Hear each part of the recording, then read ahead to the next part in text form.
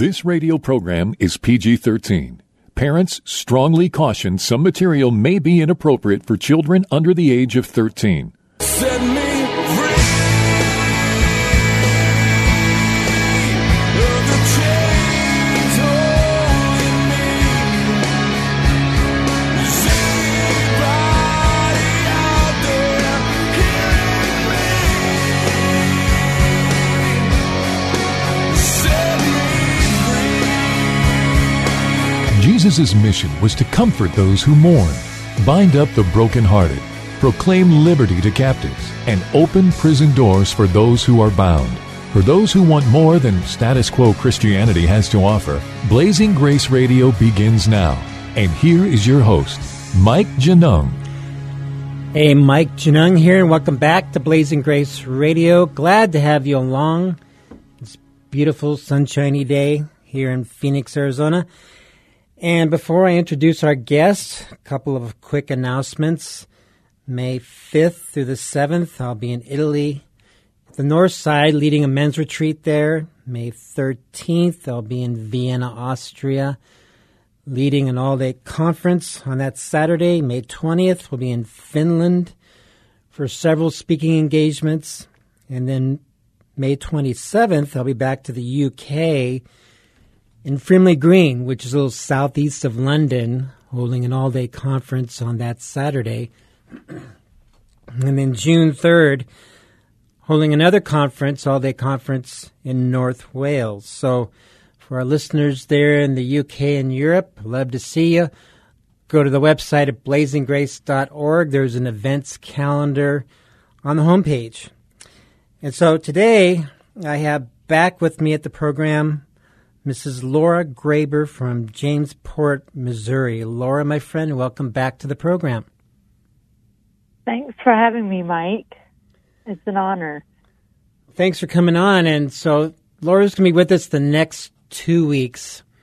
And today we'll be talking about some sexual abuse issues she encountered growing up in her family. And then next week, what she's been through with porn addiction in her marriage. And a common thread that can run through both of those scenarios is anxiety and fear. So along the way, we'll be picking that conversation up and looking at what recovery looks like. So let's begin, Laura, and go ahead and begin by sharing what you went through growing up. Sure, absolutely. So I grew up in a Anabaptist Amish home. So, you know, a lot of people have their opinion of how they think the Amish are, who they are, and how they live their lives. Granted, my home that I grew up in was an exception. Thankfully, there's not many of them in the culture. But my father was an alcoholic, and with that came lots of anger and rage and, you know, all the aspects of that. And as I grew up, there became more and more sexual impurities in his life, became more evident. Until it got to the point where he definitely was sexually abusing us through a lot of different forms. For a long time in my life, I was able to ignore it and not, you know, call it for what it was because it didn't seem like that big of a deal, which is a lot of times what sexual impurities and sexual sin, you can lie to yourself for a while, believing that it's not as bad as you perceive it to be. But so obviously growing up with a father that, you know, was an alcoholic and angry, there was lots of tension in our home. My parents would fight a lot and argue a lot, and there's always being tense, never knowing when something would tip him off and he would spank you, per se, but it was much more than disciplining you. It was a way for him to unleash his anger, you know, using a whip or, you know, whatever he had close to his hands to use. So a large part of my childhood was spent like just living in constant fear. I remember bumping his chair one Sunday afternoon as a little kid when he was taking a nap and getting a beating because I bumped his chair. You know, just instances that were completely crazy, sometimes he would come to the table, and I'd have to sit beside him, and because that's how we sat at the table in that row, and he would be angry, be looking for an excuse, someone to take his anger out on, and it was so nerve-wracking trying to eat, just fear, just complete fear. So obviously as I got older, between the age of 8, 9, 10 years old, I started becoming aware that I can't necessarily pinpoint like what happened that I knew to never be alone with him, but I was always very aware at a young age, if he was in the house and there's no one else in the house, like don't be in the house with him. I spent a large part of my life just not being in the same place as him alone. So by the age of 8, 9 years old, he would make me uncomfortable with staring at me. And that led to, occasionally he would, try to touch me as I walked past him, or depending on where you sat or what you were wearing, he would be staring at you. He would write vulgar things on, papers and leave them laying around, or, if he was out in the shop and I was out there too, he'd be sitting there, looking at, like magazines that were full of, porn, literally. Right in front of his daughter? Yes. I mean, he would sometimes try to hide the cover, but I knew they came in the mail, and, we knew that's what he had in his hands. If you'd walk behind him, you'd see what he had. So it was just, like, slowly but surely it kept getting worse. And I was very naive. Like, my mom would have never taught to me about sexual things, growing up. So for me, it was all foreign. It was disturbing to me, like disgusting to me. Like I knew it wasn't right, and yet I had no one to explain to me like that this was wrong. So it was kind of, a lot of confusion mixed in with that. But it kept on going throughout my teenage years. Like if in the morning, if he would hear that you're awake, and he would all of a sudden, open the bedroom door in hopes to catch you changing, or if you were showering, the lock on the door didn't work very well, which I'd say was probably done on purpose. And he would, open the door and pretend he didn't know you were in there. It got to the point where us younger girls would, one of us were showering, the other one would be hanging around the bathroom door, or be inside the bathroom, just so he didn't try those things. He would, by the time I was like 13, 14 years old, he was like in the living room evenings, he would sit on his recliner in front of everyone and be masturbating or something. He just, lots of very disturbing things. In front of the whole family? Disturbing things. Yes. Wow. I mean, obviously, I had older brothers, and if they were around, he never acted out in front of them as much. He definitely hid it from them, because there was a time when some of us younger girls started speaking up a bit, and my brothers were just kind of like, what? Like they didn't know this stuff was happening. So I think he hid it more from them than what I realized, at the time. But like my mom would be sitting there sometimes. So us girls would just, I remember spending quite a bit of evenings in the bedroom until he went to bed. He'd go to bed fairly early, 8:30, 8, something like that. And then coming out in the living room and hanging out with Mom after he went to the bedroom. So, that was just reality. And I somewhat knew that other dads maybe weren't like that, but it just about felt too much for your brain to even process that this isn't completely normal, because then I would have had to admit that this is wrong and there's something wrong. And that felt terrifying to me. I would have much rather just tried to live in an alternative reality and not face the actual effect that all of that was having on me at the time. So, he was a vulgar person. I mean, he would tell me that I was made to satisfy the other half of the population. Oh, that would make me very, very angry, obviously. Those things kind of all continued until my parents separated when I was 16 years old. So obviously that released me from having to live in the same house as him. The last year before they separated, I would be home a lot alone with him and my mom. And that last year was awful. It was completely awful.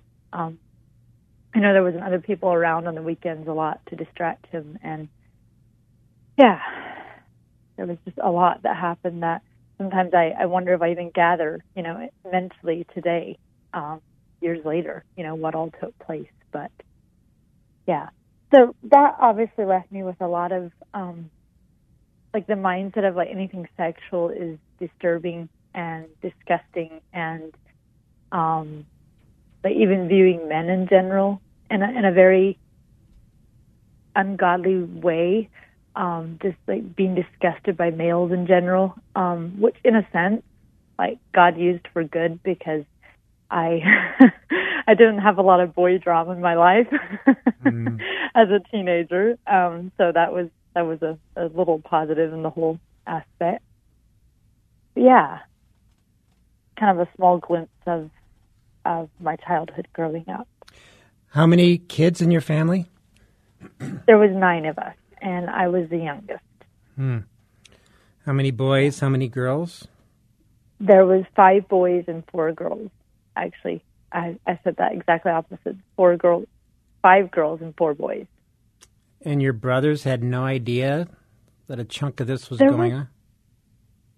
There was things that they did know. I mean, they were aware of, the magazines he got in the mail. They were aware of different things because, after he was done with the magazines, he would lay them in on my older brother's bed, gave them to the boys. So he was very... entitled. As a male, that was just what males did. This is who they were.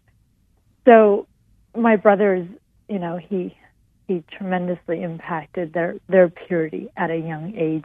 And they knew some of the things, but a lot of the things that he did toward us younger girls, we just didn't talk about. Not even really that much to each other, nor to my mom. It was kind of something that you just didn't want to talk about, because it was hard, and subjects like that in the Amish culture, you don't hear anyone talking about sexual things. They're just a silent subject, especially in the community that I grew up in that era. You didn't get taught any of that in school. There was no sex ed classes in school, so there was just a lot of silence on the subject. So I remember, several years after my parents had separated, I was talking to one of my brothers and sharing about the showering, and he was just horrified. He was he remembers me asking him if he could hang out in the hallway while I'm showering, and he remembered just being okay, what's wrong with her? She's acting strange, But he did, and he would do that for me if I asked him. But I guess I always just assumed he knew why I was asking him. And he didn't. That's just how less we talked about it at the time. Now, today, and even by the time I was 17, 18 years old, all of that stuff was definitely discussed and very openly talked about. But at the time, it was just a silent subject. Yeah. Well, a lot of people, myself included, have or had a perception of the Amish community of being peaceful. They're living life the way it should be. There's wonderful families and communities. And so our listeners know I've been to Jamesport, where Laura lives, and you guys have kind of educated me that that's not quite the situation. So is there a lot of sexual abuse, immorality in the Amish community? There is.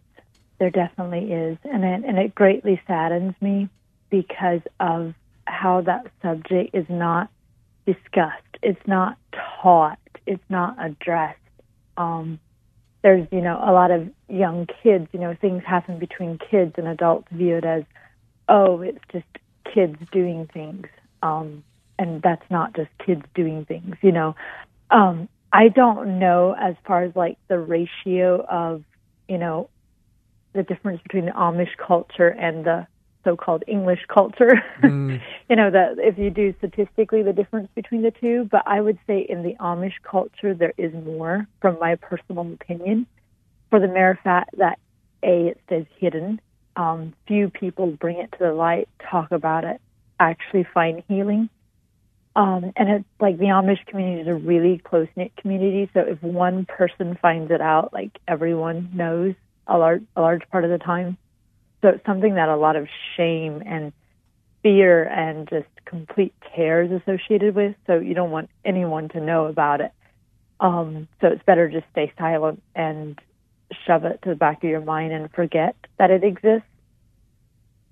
So that's definitely like a lot of times when like instances do come up that you catch, little snippets here or there that, something may not be quite right or something may have happened, but you never know like full details, or people don't just openly talk about it or share, that, hey, I was sexually abused and this happened and this is how I found healing. Those conversations would not be a part of the life in an Amish community in Jamesport where I live. It's more of definitely a very shameful thing that's hidden, scraped under the rug, covered it up. Well, the official numbers are that 1 out of every 4 women have been abused or molested, and 1 out of every 6 men have been abused. Okay. But those are the official numbers. That doesn't even include all those that haven't even reported it. So the real numbers are probably much higher. So was your family going to church when all this was going on? Oh, yes. Yes, we were in church every Sunday that there was church. My dad was actually looked up as a respected person of the community at one point a lot. I think as the years went by, more people, he might have happened to show his anger at the wrong time, and more people got to know that there was definitely maybe some issues, happening in the background. But there was, like, when we left, when my mom and dad separated, my dad left for work, and my mom and my brother, me and my sister, we just loaded up in the car and left him a note. That's how we separated, because we just left. And at that point, I think a lot of people were shocked, and still today there's people in the community that they don't know the full story. They don't know what all happened, and they would still view us as being wrong for having just left. Because my dad was, in public, he was a jolly person. He was funny. Still today I hear comments, his laugh, or they so enjoyed talking with my dad, or something my dad said, or, whatever. And there's still a lot of people today that would not know the real Jake as I knew him growing up. Mm. And part of the reason on this program I have people who come on and share stories of being molested like you've been willing to do, Laura, is because a lot of this gets repressed in the family system, and then people grow up thinking, I'm the only one that's gone through this, and it's far from the truth. Yeah.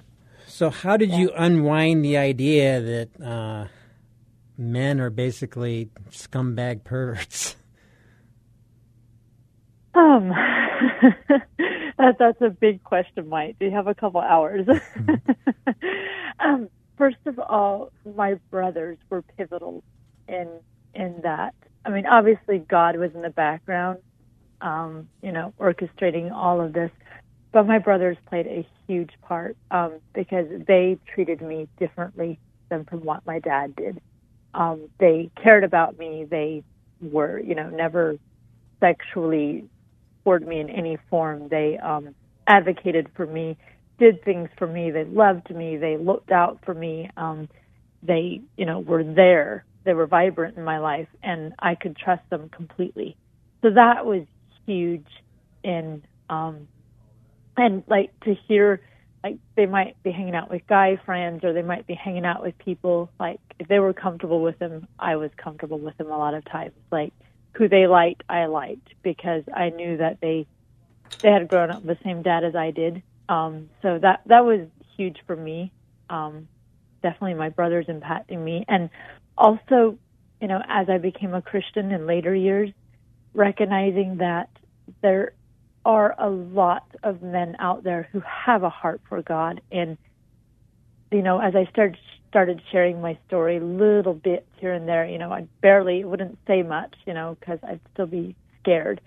But people's reaction, like men's reaction to saying like, wow, like that is so wrong, or, like that's awful. And recognizing like, oh, they would think it's wrong to do this. They wouldn't think that's okay. That's just how males are. So those are probably the two biggest aspects of, my brothers, and then like hearing other males react to parts of my story was huge. So when I first met you was in 2018 when I led a WISE retreat in Colorado. So it was you and 7 or 8 other women. So I'm wondering what was going through your mind when you're going to a WISE retreat that a man is leading with your background. Well, most of the reason why I went to the retreat was because I needed to get away from my husband. I was losing my mind, it felt like, and I was just desperate to get away. And my friend invited me, and I was like, hey, let's go. Who cares? But when I showed up there and I met you, and I realized, like, whoa, like I'm spending the weekend at a retreat that's being led by this male, and it was, there was thoughts in my mind definitely of like, who are you? Like, why would you do this? What type of person are you? And then that first evening, we were broke up in groups to share our story, and you just happened to be in my group, and you shared your story, and that instantly, through hearing your perception and seeing your love for purity and calling things out for what they were to be wrong, speaking the truth over subjects, not just brushing them under the rug or making them sound better than what they were. Yeah, you gained a lot of respect from me that first evening, and has continued to grow in that. Well, we've got several minutes left, and so I'm wondering what your healing journey, can you give us a point or two on what that has looked like? Because there was a lot of damage to recover from. There was a lot, in a lot of different areas, a lot of small things that I even today, sometimes something strikes me and I'm like, wow, I didn't recognize that till today. Probably the biggest thing was becoming a Christian and having God, like the Holy Spirit, to walk me through those things. And I did a lot of counseling, have done a lot of counseling, and my siblings. My siblings have been pivotal in my life. And like we can sit together and we can talk openly and honestly about our childhood and connect and like just talk about the hard stuff, the disturbing stuff that's really hard to talk to other people about openly. We do that with each other. We're not afraid to go there and to talk. We can talk about anything. And that has been majorly healing, to have people who understand what it was like and being able to just share and talk, and not people freaking out about what all happened. Yeah. And at what age did you become a believer? I was 20 years old when I first, I happened to go to church, which was kind of a crazy thing because I hadn't been in church for a long time. Because all of this I was really bitter toward God. I just had the mindset of there is a God, and He would allow me to live like this, for close to 17 years, then I don't want anything to do with Him. If He, people would tell me, God's good, or, I would hear things like that, and I'd be like, yeah, whatever. I would mock Christians and mock people who believed in Him, because to me it was like, how could He turn a blind eye while we suffered all those years? I mean, just day after day of complete agony and darkness and just horribleness. I mean, just complete terror and fear, and it was awful. Well, my friends, we're going to continue this conversation with Laura next week. So I want to encourage you to join us. And Laura, thank you so much for your honesty and transparency. And I look forward to seeing you next time. Do you want to be free? Blazing Grace is a nonprofit international ministry for the sexually broken and the spouse. Please visit us at blazinggrace.org for information on Mike Genung's books, groups, counseling, or to have Mike speak at your organization. You can email us at email@blazinggrace.org or call our office in Chandler, Arizona at 719-888-5144. Again, visit us at blazinggrace.org. Email us at email@blazinggrace.org or call the office at 719-888-5144.